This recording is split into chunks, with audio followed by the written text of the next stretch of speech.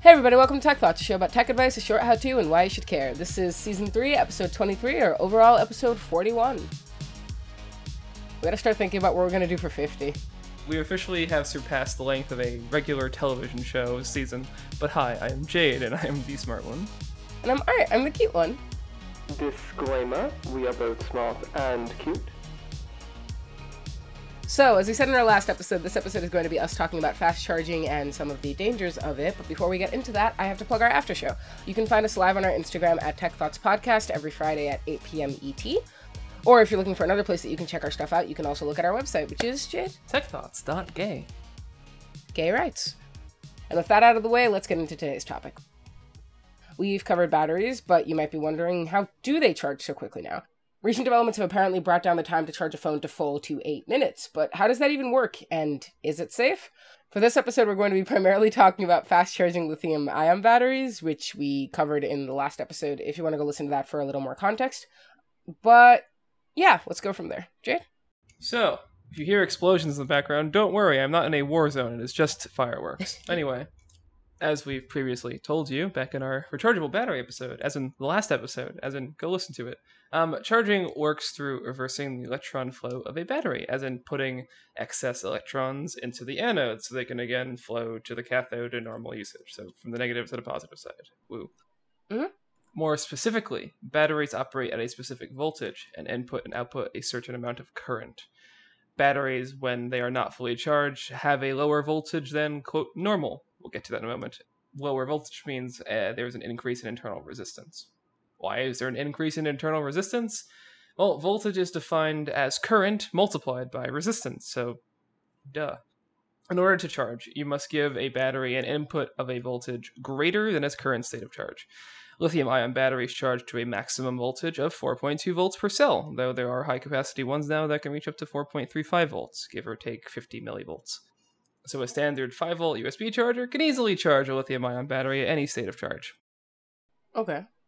If you charge a battery beyond this value, as in beyond 4.2 volts, it causes stress to the battery cell and can result in oxidation, which then reduces the capacity of the battery and makes them unsafe. A side note, there's this measurement known as watt-hours, which you may have heard of in regards to uninterruptible power supplies, which is simply just a measurement of voltage multiplied by the current that it can provide for an amount of time, and, you know, often in hours. Okay, that makes sense. Also, I have a question. When you say if you charge a battery beyond this value, as in beyond its maximum voltage, how would you go about, how do you do that? Doesn't the battery sort of cap itself off? No, batteries are not magic. A lot of batteries do have charging circuitry. There are dumber lithium-ion cells that can be charged with dumber chargers that just throw voltage at it, where you have to kind of pull it off when you think it's done. This can be seen fairly often in, like, airsoft guns, electric-powered ones. I hate that. Cool. Okay, go on. I had one. It was very bad.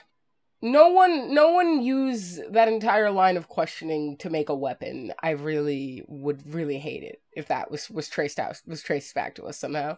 Look, it's fine. Even if they try, it'll blow up in their face. Anyway, for the actual charging process, it's divided into 3 main stages. There's the first stage, which is the constant current stage, where voltage will increase towards that peak voltage, 4.2 volts for a lithium-ion battery, and the current stays constant at a high level, which will allow it to deliver the most power quickly. The second stage, saturation, where the voltage is at its peak and the current can then drop. And 3, trickle/topping, where the battery is kind of fully charged voltage-wise, and it only really charges more as your phone or device uses that battery. So yeah, you understand regular charging now, and fast charging isn't very different. What you're doing is just putting more wattage. Wattage is the reason that you can increase current to get more power. A watt is simply voltage times current, and current is measured in amperes. Yes. Yeah. Regular, quote, USB charging is 5 volts at 0.5 amps, meaning you get like 2.5 watts of charging power.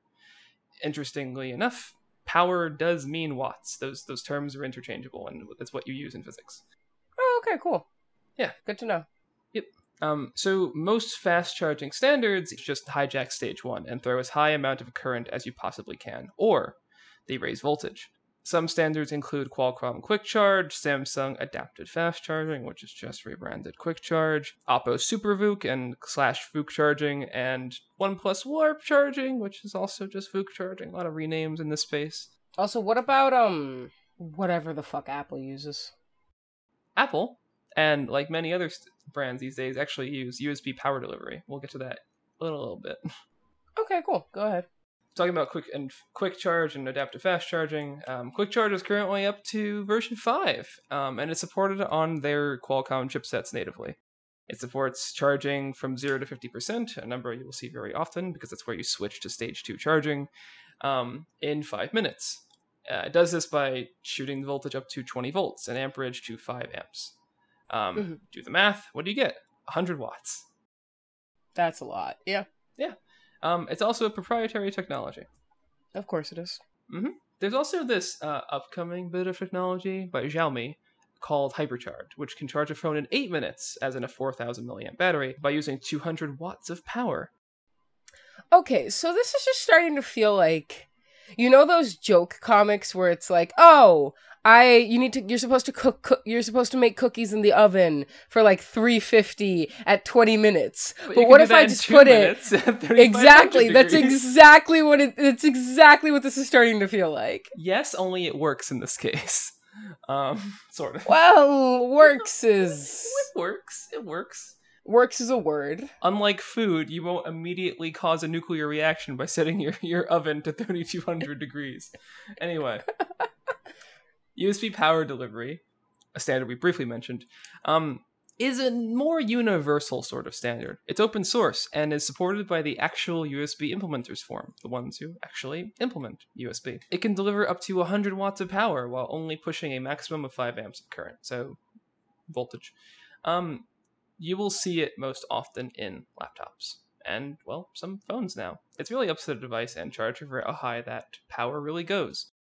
Oh, right, and phones, because basically everyone's acknowledged that USB PD is the big new thing. Qualcomm Quick Charge 5 really is just using it under the hood, and it seems that more companies will be as time goes on. Interesting. That being said, devices are what matter here. So as an example, the iPhone, as of the 11 Pro Max, technically uses USB power delivery, but only up to 27 watts, and only using the non-standard Lightning connector. How does the device cap it? Oh, there's just internal circuitry. It's a little, quote, smart. They sort of negotiate with each other like a computer. Like, what's your maximum wattage? This? Cool, we'll do it. Okay. Yep. That's kind of the same across the board for all of these technologies we'll talk about. Right, so there's also this strange outlier. VOOC and Warp Charge. Developed by Oppo, a Chinese company like Xiaomi that makes quite a lot of things, but they're really good at budget phones. VOOC takes a different approach than other solutions because all the other ones raise voltage. This one raises the current. There's also Super VOOC / Warp Charge 65, which technically is just using regular VOOC, but it works by splitting the battery into 2 separate cells, so you can charge both of them individually, and that's just faster, but whatever. It's the same technology underlying. Okay. Right. VOOC's max power at the moment is 65 watts, but the magic kind of lies in the whole amperage thing. We'll get to that in a moment. It's also proprietary, which sucks. Huawei also uses a similar but different sort of fast charging technology called Supercharge, which also increases current instead of voltage, but yeah. All of these battery charging technologies have one thing in common: an increase in temperature while charging. The higher voltage you use, the more heat is produced due to the resistance of the circuit. And all of this is felt in both the phone and the charging block, as your phone does have to do some of the heavy lifting for charging. So this isn't much of a problem for the amperage / current increasing solutions. VOOC, like, hey, we're back, told you. All circuitry just needs to deal with the increased current in the charging block, meaning all of that heat is contained there. The charging block still heats up, but your device wouldn't. Yes. Okay. And that's important because heat is the enemy of batteries. As we've mentioned in our battery episode, high heat, which can result from rapid charging, will degrade those cells. Most of these charging methods try to keep their quick charging to the first 50% of your battery, as in stage 1 charging, because it limits most of this problem, as there is more resistance as the battery reaches full. So, technically speaking, charging your battery quickly should not reduce battery life, but the heat will, or rather may. So your phone or other devices getting hot is bad for it. Yes. Yeah. In fact, the heat is so bad that the hypercharge technology we mentioned earlier reduces your phone's battery life by 20%, leaving you with 80% after just 800 charges, which is, again, probably due to heat. That's... yikes. Yeah, it's pretty bad. I mean, if you go through phones like candy, you might not care, but for the average person... My $3,000 phone's battery has degraded by 20%. I guess I'll buy a new one today. Well, there are so many people who buy the new iPhone every year, like straight up. People that I wouldn't even consider rich who buy the new iPhone every year. It's kind of wild. The cult of Apple, man. The cult of Apple. Yeah. All of this is also why we aren't addressing wireless charging. It's always less efficient than wire charging, meaning it creates more heat. And therefore, if you want to prolong your battery's life, you really shouldn't use it. Also, mind you, for all of these things, if you have a lithium-ion powered device and you want to leave it alone for a very long time, if you have an old phone you want to store and just not use, try to leave it around 40 to 50% of charge. Studies have shown that batteries stored above this lose maximum capacity over time. And don't leave them at 100% all the time, because that also causes wear. Or zero. Zero's bad. Zero's no good. Yeah, don't let your phone get to 20%. Definitely don't get your phone, like we said in the last episode, definitely don't let your phone get to 0%. Really, just also don't let your phone get to 20%. Sort of try and keep it in that sweet spot of half charged. Mm-hmm.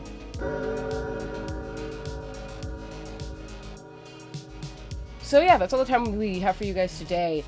I had the weirdest sense of deja vu recording both of these episodes because I still could have sworn that we've talked about this before, but Jade insists that we haven't, and I want to believe her. But please yell at us if we have, because we're very old and our memories are like Swiss cheese. We are very old, says the youngster. Hey, I said weird. I know. I could have thrown you under the bus and said you, but I didn't. But anyway. Yeah, that's all the time we have for you guys today. For our seasonally battery episode, apparently. Go on.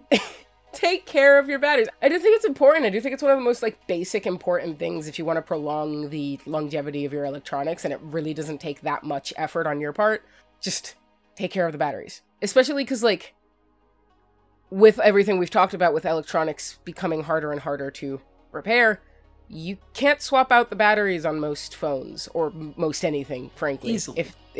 You can't easily swap out the batteries on most phones, or most anything, honestly, without it being this huge hassle, or without paying an exorbitant price. So, take care of it, you know? It's worth it. It's absolutely worth it in every regard.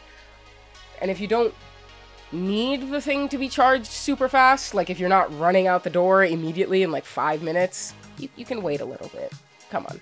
Just do it like us in the olden times and get a super long charging cable that reaches wherever you need it to go and let the thing stay plugged in. You did what now? Anyway. I would get like an 8 feet long cable so that it would reach my bed so that I could have it plugged. My bedside charging cable is 8 feet long just because I want to be able to get to the other side of the bed. But yeah, it's just I do think this is worth talking about because I do think this is just basic things that everyone should know. I know that I know people in my life who didn't know that you shouldn't just leave things plugged in perpetually all the time, and that's just, come on. So yeah, a little bit of basic knowledge for you guys next week, and we will be back next week with more stuff. In the meantime, if you want to check out more of our stuff, you can come see our after show, which is live on our Instagram at Tech Thoughts Podcast every Friday at 8 p.m. ET. Or you can check out our website, which is Jid. techthoughts.gay.